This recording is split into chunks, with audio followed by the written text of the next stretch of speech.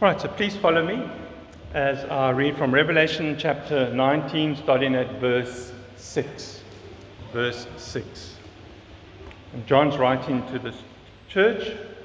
Then I heard what seemed to be the voice of a great multitude, like the roar of many waters and like the sound of mighty peals of thunder, crying out, Hallelujah! For the Lord our God, the Almighty reigns.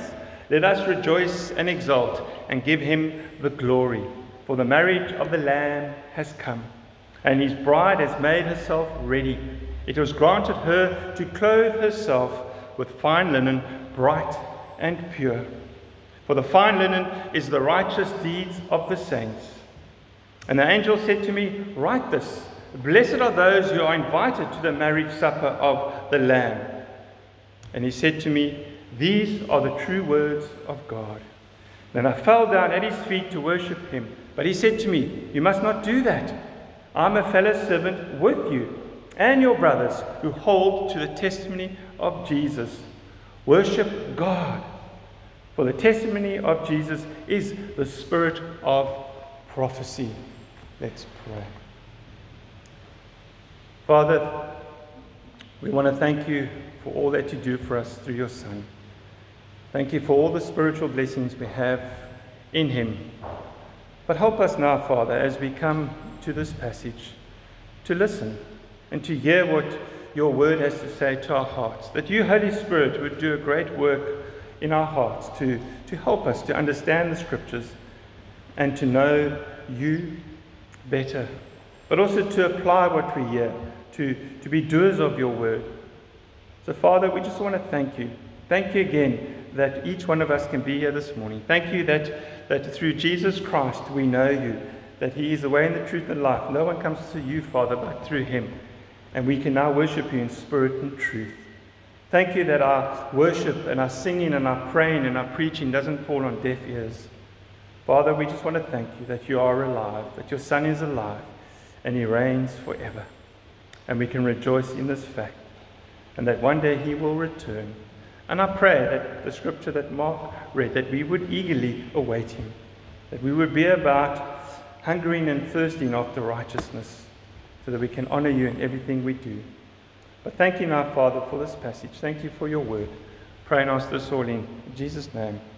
Amen.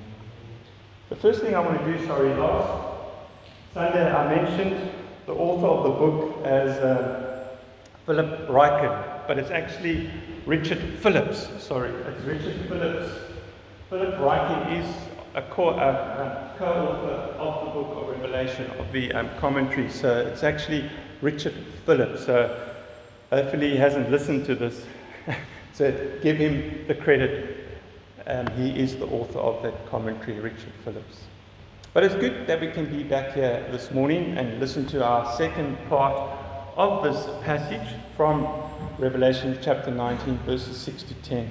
Because I want to continue to encourage us. Sometimes God saves us. What must I do? Can I just carry on living as I please? Can I do as I please? What must I do? Obviously, when God saves us, you should find a church, sit under the pastor's teaching and preaching, so that you can be equipped to go out there and to honor and glorify God, so that you can be ready for his return. And so this morning, I just want to continue to encourage us that there is going to be a marriage supper of the Lamb when Christ returns. And Jesus is going to return. It says that in Revelation 1:7, Behold, he is coming with the clouds, and every eye will see him, even those who pierced him. And all tribes of the earth will wail on account of him. Even so, Amen. So Jesus is going to return. But the question is, when he returns, will we be part of that marriage supper of the Lamb? Will we have that invitation to be invited to the marriage supper of the Lamb? So I want to encourage us that when God saves us, we should be going about cultivating our character, and serving God out there in many ways that we can. Loving God with all our heart, soul, mind, and strength, and then loving our neighbor as ourselves. God hasn't saved us for us to do as we please. And yeah, He's given us a lovely book, the book of Revelation, which I will preach sometime, maybe towards the end of the year. I will start the preaching on this book. But in the meantime, this beautiful quote says, one of the main goals of the book of Revelation, therefore, is to exhort believers to remain faithful to Christ in spite of present sufferings and in spite of the temptation to engage in idolatry represented by compromise with the world system. Because this faithfulness will eventually be rewarded in the heavenly kingdom. And our reward is this invitation to the marriage supper of the Lamb. When Jesus returns, we will spend eternity with Him. And hopefully we will have the invitation to the marriage supper of the Lamb, to spend eternal salvation with Him, to enter into eternal blessings with God our Father through Jesus, to be with Jesus Christ eternally, holy, blessed, with everlasting fellowship. And that's something we should rejoice in. We should shout, hallelujah. Can't wait for that day.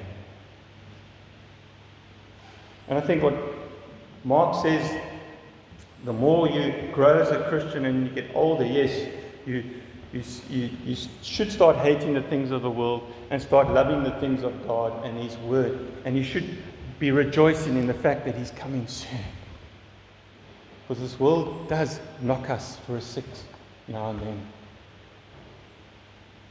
But will we be invited to the marriage supper? We know that when someone gets married, we get an invitation to the marriage. We can't just arrive. You get invited to the ceremony and you get invited to the wedding feast or banquet. We can't just pitch up and invite ourselves to this wonderful occasion and enjoy the celebration of the wedding. You're invited.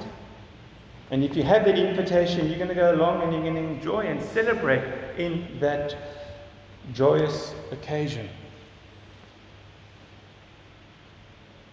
And I love it what John writes. He said, blessed are those who are invited to the marriage supper of the Lamb. Blessed, happy. This fact is true, that Jesus is coming. And this gives us purpose to live the Christian life, to walk humbly, obediently, and faithfully with our God as we await this marriage supper of the Lamb. But the big question is, how do we know if we are invited to this marriage supper of the Lamb? How do we know? Because we are commanded in the Scriptures to hold fast to God's Word and uphold our testimony to Jesus to the end. We're supposed to hold fast to the gospel of grace, to the gospel of truth, and not waver and become shipwrecked, or think we've prayed a prayer and we can carry on living our own life and do as we please. No, there is a time when Jesus is going to return, and we're going to all rejoice in this marriage supper of the Lamb. But there is an invitation. So before we look at our second truth, to encourage you from this lovely passage, Revelation chapter 19, verses 6 to 10, to know that we are invited, or it lets us know that we are invited to the marriage supper of the Lamb. I just want to recap briefly on our first truth. And our first truth we saw in verse 8 of chapter 19 of Revelation. The first truth comes from, it was granted her to clothe herself. And it was granted, meaning God has given us something, and therefore we are wearing something. And to know that we are invited to the marriage supper of the Lamb, it's our salvation. God has saved us, and through our salvation, we get given Jesus' righteousness. We are clothed in His righteousness. And we can rejoice in the fact that we are secure. And if we live an obedient life, a godly life, a faithful life, until Jesus returns. It means we will be ready and we will be invited to this marriage supper. What's happening in this passage is that in verses 1 to 5, there's been righteous judgment. Chapter 19, verse 1 says, Hallelujah, salvation and glory and power belong to our God, for his judgments are true and just, for he has judged the great prostitute. That's basically Babylon, which points to the world. And this marriage supper actually is only going to take place when we get to Revelation chapter 21, verse 9. It says, Then came one of the 7 angels who had the 7 bowls full of the 7 last plagues, and spoke to me, saying, Come, I will show you the bride, the wife of the Lamb. So once the 2 beasts, the beast that came out the sea and the beast that came out the earth, and the world, and then the dragon or Satan and his followers, once they all conquered, then comes the kingdom, then comes the wedding feast. But are we waiting eagerly for the appearing of Jesus?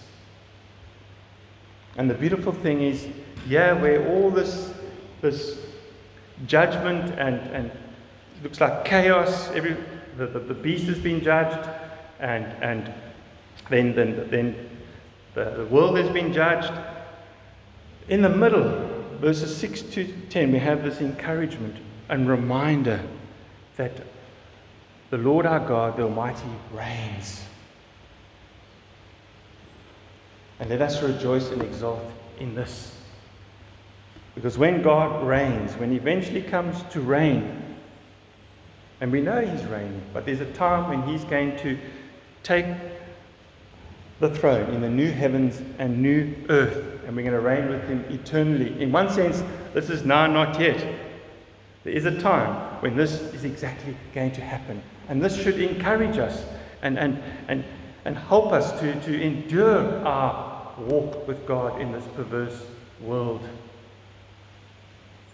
The word her in verse 8, it was granted her to clothe herself. John is talking about the church, and the church is made up of Christians. We are the church, and we belong to the beloved bride. We are the beloved bride, the church. We belong to the bridegroom, Christ, and he's going to come for his bride, the church, for this marriage supper of the Lamb. And because of our salvation, we will receive this invitation. And we are clothed in Jesus' righteousness. We are the pure bride in fine linen, bright and pure, when we received and were saved at salvation. We received this fine linen, this righteousness. This fine linen, bright and pure, symbolizes righteous deeds. And that's what we want to look at our second point, is the righteous deeds. One thing, if you want to, you can go back to last week, Sunday, and you can listen to this first truth, to know that we are invited to the marriage supper of the Lamb is our salvation. It's fleshed out more. You're welcome to go and listen to that and hear and listen in more detail. And the beautiful thing is, it's all Christ's works. It's nothing we could do. He earned our salvation for us. There's nothing we can do. No good works. Nothing. No merit. Because we are sinful. We are sinners. Even as sinners, our good works is filthy rags. Our salvation is earned for us by Christ Jesus, and we received his righteousness. So at our salvation, what should follow our salvation is righteous deeds. So we're not saved to be idle. We are saved to bear fruit for the glory of God. Someone said we are justified by faith alone, but the faith that justifies us is not alone, because works follow it. And we know that it's not our good works that save us. It's our good works follow us. And when Mark and I were leaving last Sunday, he mentioned that all that work is done for us by Christ. He's earned our salvation. He's the one that basically died on the cross. It was His works. And we now go and reflect Jesus' works in this world. It's all done for us. We just keep on believing and believing as we walk with God. But let's look at our second truth. This is such an important truth. And our second truth, to know that we are invited to the marriage supper of the Lamb, is our righteous deeds. And we see that in the second half of verse 8. It was granted her to clothe herself with fine linen, bright and pure. And for the fine linen is the righteous deeds of the saints. So we are clothed in the righteousness of Christ. And from His righteousness that He imputes to us, that He gives to us, should flow righteous deeds. The righteous man died for the unrighteous man to bring us to our Father so we can do good works. I think it was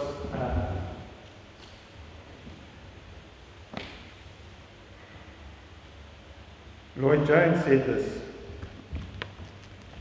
in the matter of our righteousness and justification, we can never say too often that we do nothing. We can do nothing. It is entirely the work of Christ. But once we are saved and given this new life, then the progressive work of sanctification does not call for passivity, and we are exhorted to activity. So, once we're saved, good works follow. Good works for the glory of God.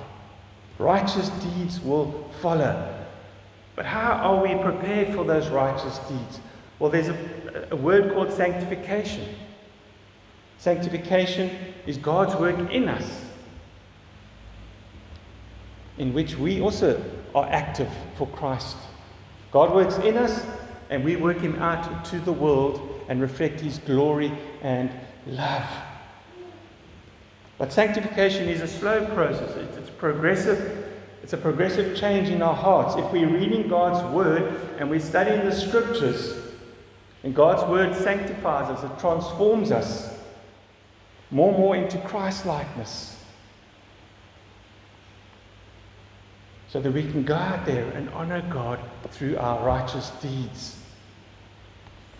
Because a sanctified life leads to righteous deeds, which bears fruit for the glory of God. And the beautiful thing is, when you read at the end of verse 7, and His bride has made herself ready. Now let's think about it.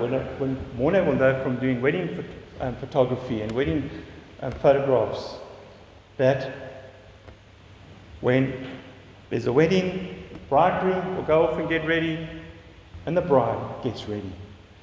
She'll spend a lot of money on clothes, on the wedding dress. She'll probably spend a lot of money on makeup, perfume. She will make herself look nice.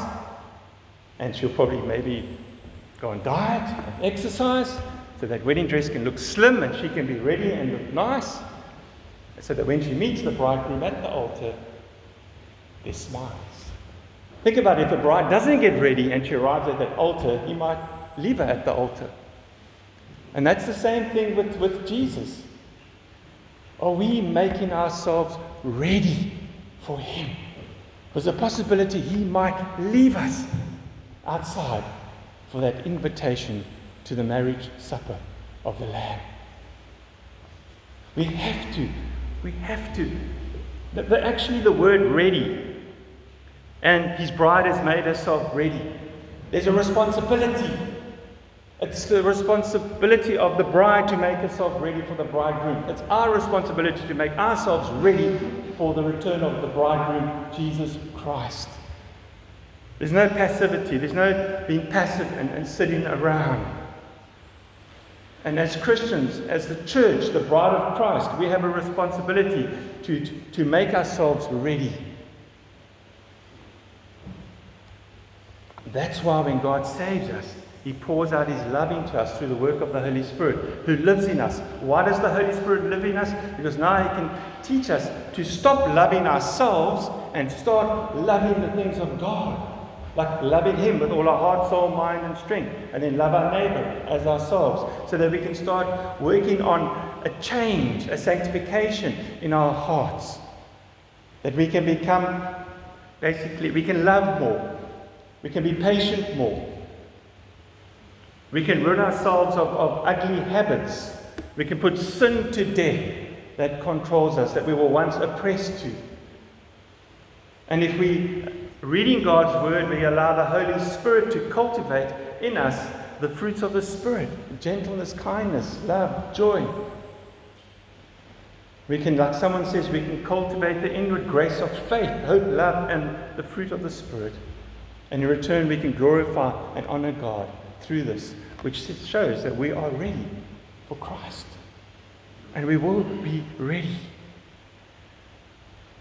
Sometimes people want to know, is sanctification all of man or all of God? It's both God and man. And a scripture verse that helps us is Philippians chapter 2, verses 12 to 13. Therefore, my beloved, as you have always obeyed, so now, not only as in my presence, but much more in my absence, work out your own salvation with fear and trembling. For it is God who works in you, both to will and to work for His good pleasure. See, we've got to work out our salvation in fear and trembling, so that God can work in us. And if we're in the scriptures, we allow the Holy Spirit to grow us and mature us in Christ's likeness, so we can love better. And we all struggle with these things. I struggle. Mark said how he struggles. No one can say they've arrived and they can put themselves on the throne and preach like they know everything. We live in a fallen world, and we struggle. But by God's grace, we can all work together collectively as a church and share the one another's, love one another, share our burdens and our sins that trip us up and the things that become a hindrance, so that we can help each other, because we all want to finish our race and we all want to be ready for the marriage supper of the Lamb. And every Christian here this morning, we're all called to work out our salvation through faith in Christ Jesus. No one can say here this morning that they are growing without God's word. That is a lie. I'll read another quote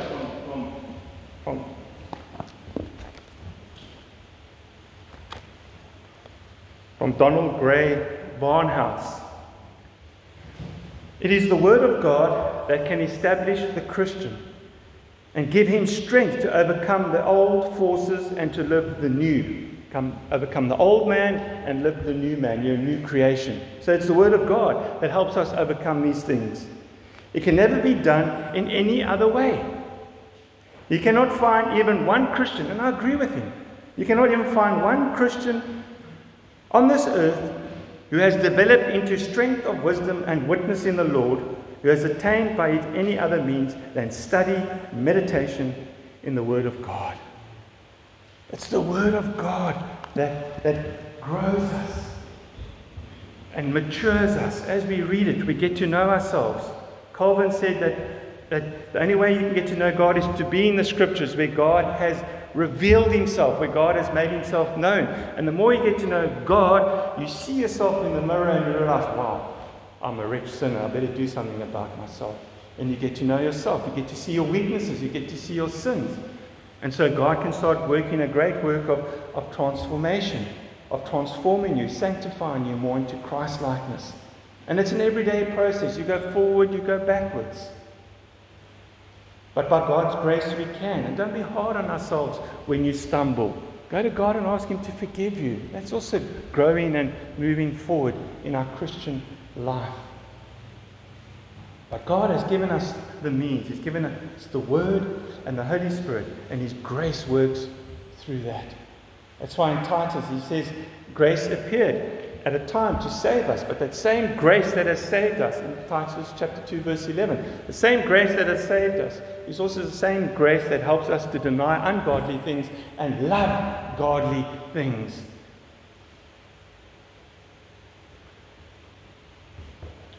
We need to be in the Scriptures daily. We need to be reminding ourselves of things daily. I might not find this quote. Yes, I will. C.S. Lewis says this. This is one of the reasons why we need to be in God's Word. C.S. Lewis says this. We have to be continually reminded of what we believe. Neither this belief nor any other will automatically remain alive in your mind.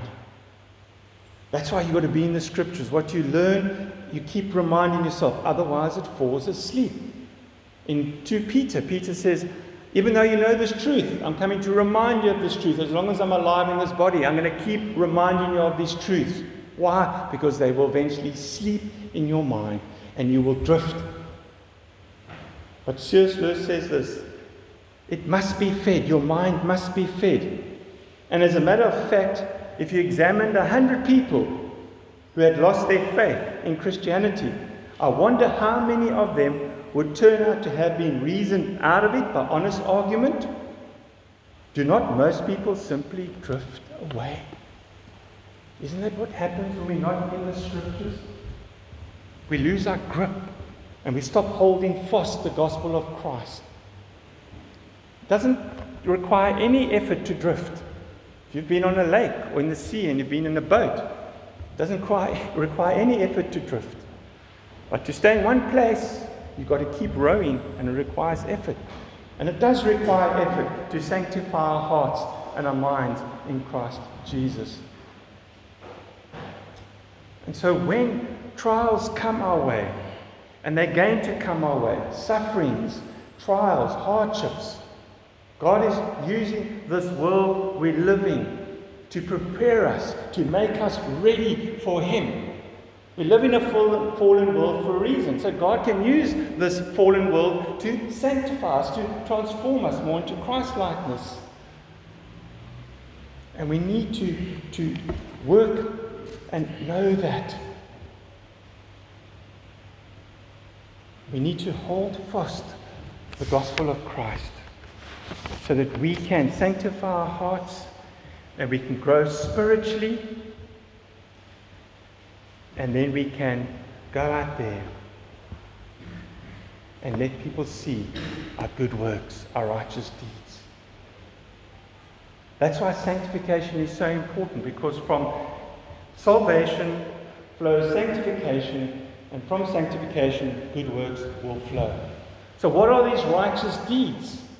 Well, yes, we can say if we are sanctifying our heart, we're growing in holiness, and that's true. But what are these righteous deeds? Well, Jesus said this in Matthew chapter 25, verses 35 to 40. For I was hungry, and you gave me food. I was thirsty, and you gave me drink. I was a stranger, and you welcomed me. I was naked, and you clothed me. I was sick, and you visited me. I was in prison, and you came to me. Then the righteous will answer him, saying, Lord, when did we see you hungry and feed you, or thirsty and give you drink? And when did we see you a stranger and welcome you, or naked and clothe you? And when did we see you sick or in prison and visit you? And the king will answer them, Truly I say to you, as you did it to one of the least of these my brothers, who did it to me. Our righteous deeds basically show mercy and grace, loving people and helping them in need. Like someone said, the righteous deeds of the saints mirror the mercy that Jesus showed to the weak and broken, and the grace by which we were forgiven and saved. And that passage that I just read, when Jesus said, and the king will answer them, Truly I say to you, as you did it to one of the least of these, my brothers, who did it to me. It just shows you that when we are out there and we are helping people, we're doing it in honor of Jesus. We're doing it for Him. Because He's called us to love. He's called us to love our neighbor as ourselves. That's why we need to be in the Scriptures. We need to be in the Scriptures to put off the old self and to walk away from the former manner of life with its corrupt and deceitful desires. And we need to go to the Word to be renewed in the spirit of our minds and to put on the new self, created after the likeness of God, in true righteousness and holiness. Beautiful quote. A transformed life is the proper response to the call of the heavenly bridegroom. So let us remember this. Let us remember these two truths. Because if we are saved, then from our salvation will follow sanctification. And sanctification will lead to righteous deeds. And when John writes and he says, worship God, for the testimony of Jesus is the spirit of prophecy. When we go out there and we are doing what we're called to do, we're worshiping God, we're honoring God. We don't just come and worship God here on a Sunday. It's important. We come together as a body of believers. We come together as one in Christ, and we have fellowship together, and we build each other up in Christ, and we worship God. We sing, we pray, we hear the preaching. But worship God is also to go out there and live godly lives and honor Him. And when we're doing that, we're doing it in a way that testifies and witnesses for Jesus. Because that's what it's saying there. For the testimony of Jesus is the spirit of prophecy. Which means by God's grace, we receive the spirit of prophecy. By God's grace, we receive the word. And as we make the word known through our righteous deeds. We make Christ known. We testify about Him through our good works. And it's not just always our works. People will ask us to give an account of the hope that is in us. People will ask us, tell me why you do these things. Then we can point them to God and then to Christ and to the cross. So they too can one day be saved by God and wait eagerly for His appearance and receive the invitation to the marriage supper of the Lamb. So hopefully we are encouraged by these two truths in Revelation chapter 19, verses 6 to 10. The one truth was our salvation, and the other truth was our righteous deeds. And if we are saved, and from our salvation follow righteous deeds, then there is an invitation to the marriage supper of the Lamb. Because it was on the cross that Jesus gave Himself up for her, the church. He gave Himself up for us. It's amazing. Mark read that verse in Peter. So Christ, having been offered once to bear the sins of many, there on the cross He gave Himself up for us and the church to save us, to clothe us in His righteousness, so that when He will appear a second time, not to deal with sin, but to save those who are eagerly waiting for Him, waiting to receive that invitation of the marriage supper of the Lamb. Will we be ready? Will we receive that invite to the marriage supper of the Lamb? And if you are walking humbly and faithfully, and you're working out your salvation in fear and trembling, and righteous deeds are flowing from your life, you will receive that invitation to the marriage supper of the Lamb. Let's pray. Father, we thank You for Your word. We thank You that our life here on earth is not wasted. We should be living an eager life, a joyful life. We should be rejoicing in the fact that one day we're going to spend eternity with Jesus, who's coming soon. But as we do this, Father, help us to walk faithfully and humbly with You. Help us to not just be idle in our salvation, but help us to be active. Help us to know that we're saved to be doers of your word, to bear fruit, to walk in a manner worthy of our calling. Help us, Father, please. Give us wisdom and strength to persevere in this fallen world. Give us wisdom to honor you. Father, forgive us when we are not walking in your ways. Forgive us. Be merciful to us. But thank you that you are a great God. Thank you that you've given us your word. You've given us your Spirit in your word to change us so that we can eagerly wait the return of Jesus and receive the invitation to the marriage supper of the Lamb. So, Father, please help us.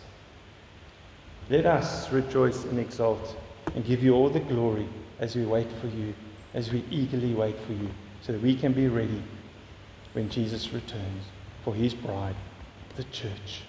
Help us, Father. Pray and ask this all in Jesus' name. Amen.